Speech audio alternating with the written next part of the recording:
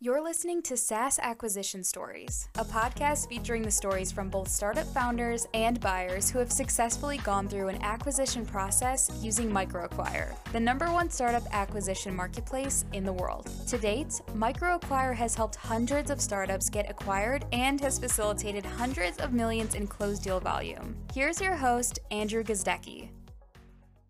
All right, I am here with Grace McBride, who recently had a startup MicroBride. Grace, how you doing today? Doing great. Yeah.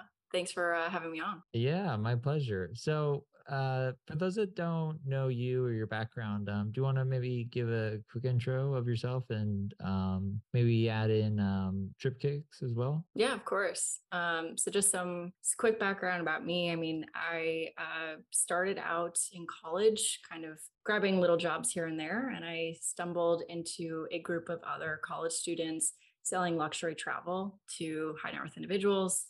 Thought it was really interesting, and I kind of worked at an entrepreneurial environment all through college. It was an awesome experience, but I really decided I wanted to do it on my own. So when I graduated, I started TripKit, which was essentially an assistant service for travel advisors, which if you think about travel advisors today, everyone thinks of like Liberty Travel or, Expedia. And I would say those absolutely are true and absolutely fair assumptions to think about. But when it comes to luxury travel, there's actually a really niche industry out there of assistants and travel advisors out there. So we wanted to cater to that and kind of found a niche there. Nice. I was looking at the TripKit website before the podcast, and it looks slick. Did you?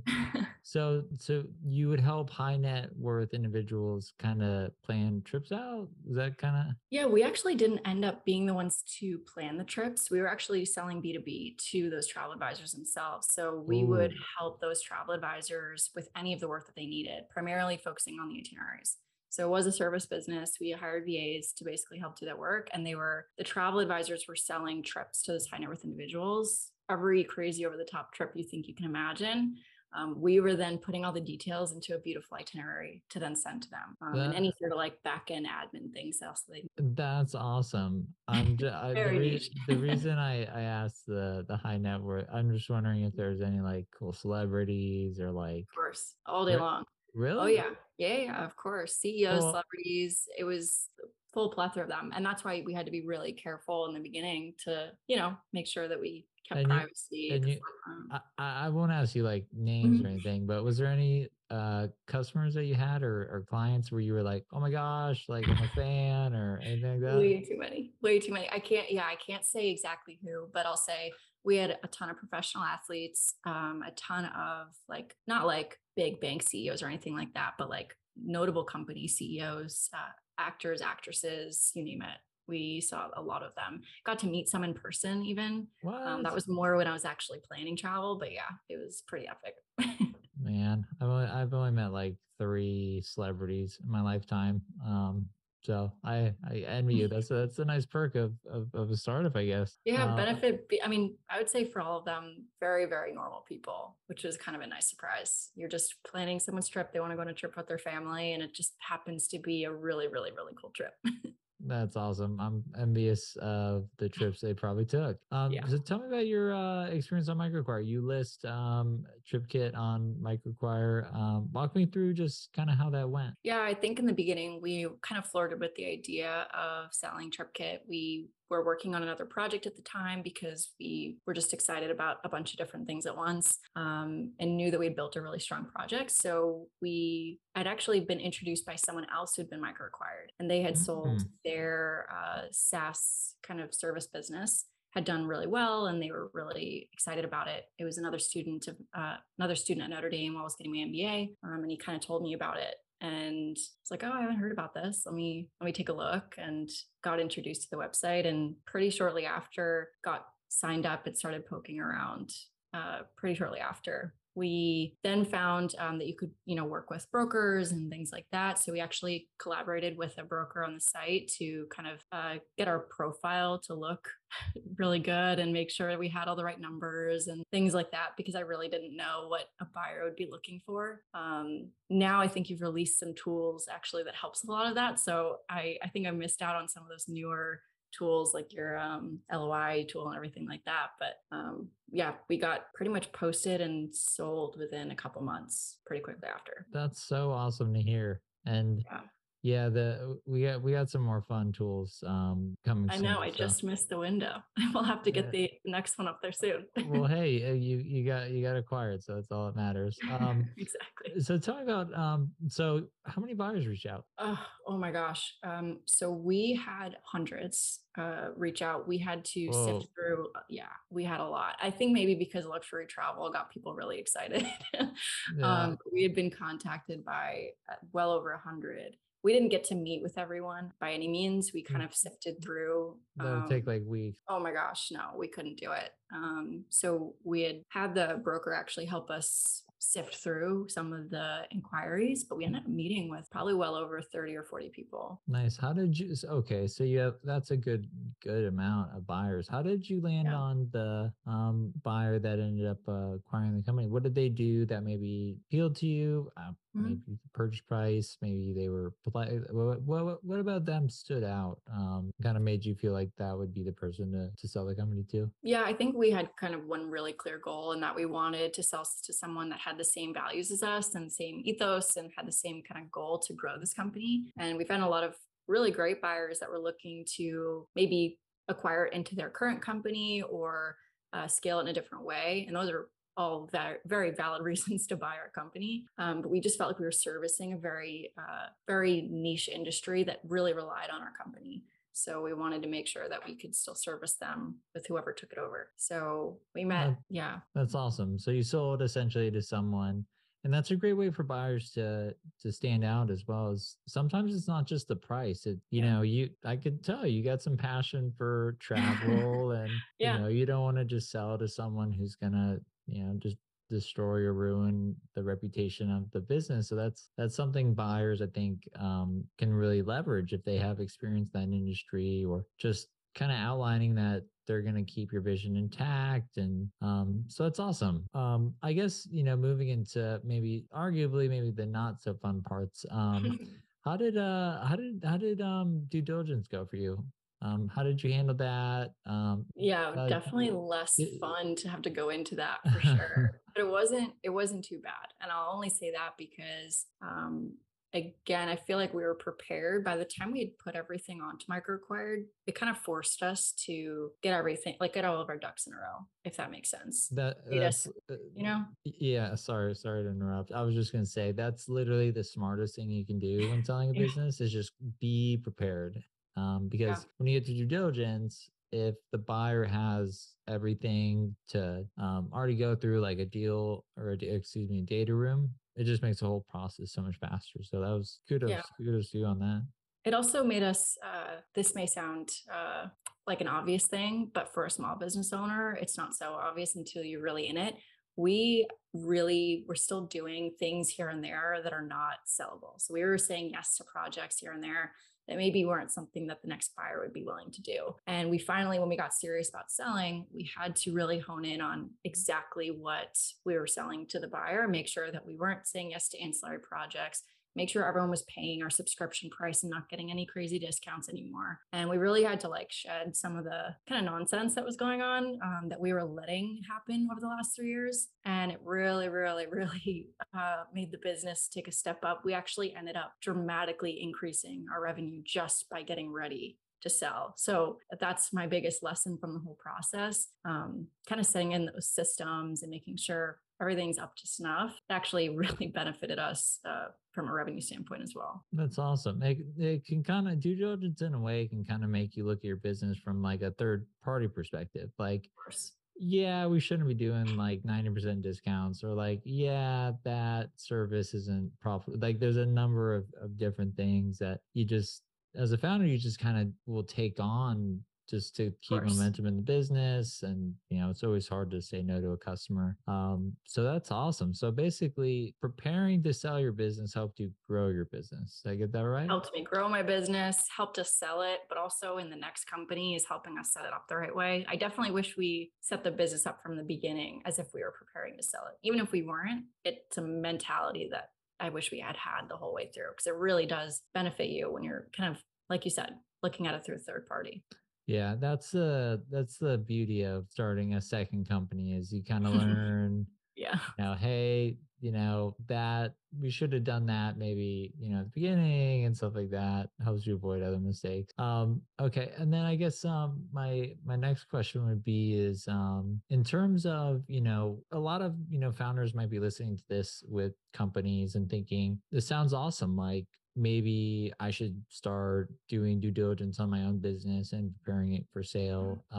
What are maybe some tips you would give to a founder looking to Mm. sell their business on Microwire? Yeah, I mean, I would say the biggest thing is to really focus in on how profitable you actually are. Make sure that you're really, really paying attention to those metrics and really paying attention to your finances the way that you think you are before you're selling. But really, when you go through diligence, it forces you to get really serious about it. And my entire team were very like financially focused, making sure we kept track of the numbers and everything. But when we had to really lay out, this is what our profitability margin is, this is how much our labor costs, this is what all our ancillary costs are, this is our monthly kind of excess costs, those things, and kind of getting prepared to look at those. That was something that we really had to swallow in the beginning because we were kind of just thinking, oh, well, this is about where our profit margin is. But until you really set aside those numbers, that was something that we should have done sooner. It would have benefited us when we were selling, so we could have sold for a higher price probably if we had paid attention to that earlier. And that makes me sound like we weren't paying attention to our finances, because that's just not true. But it just means you have to be stricter with yourself. So that's something that we had to take for account then. But also, obviously, staying organized. It's a lot of work to pull out paperwork from 3 years ago, 5 years ago, financial documents from every credit card, every bank Yeah. statement. It's a lot of work. So if you don't have some accountant like keeping track of this diligently, I mean, the amount of work, coding every expense, making sure that it falls under the right category, it's just a tremendous workload if you don't do it from the beginning. Yeah, we write a lot about due diligence. So if anyone listening is just curious about what is due diligence, what questions are commonly asked, I don't know if you ever checked out the resources that we provide, but for anyone listening, check that out because it can be overwhelming, but once you kind of grasp it, it gets a lot easier. And it sounds like you did a fantastic job. I'll tell you a funny story about when I sold my first company. I had to go through, so it was an 8-year company. So I needed to hand over every NDA I had ever signed, basically everything. And the funniest part during due diligence was I had an NDA signed with the buyer as a private equity group from maybe 6 years ago, and I had to give it to them like, hey, we've met before, maybe we can make something happen this time around. I don't know.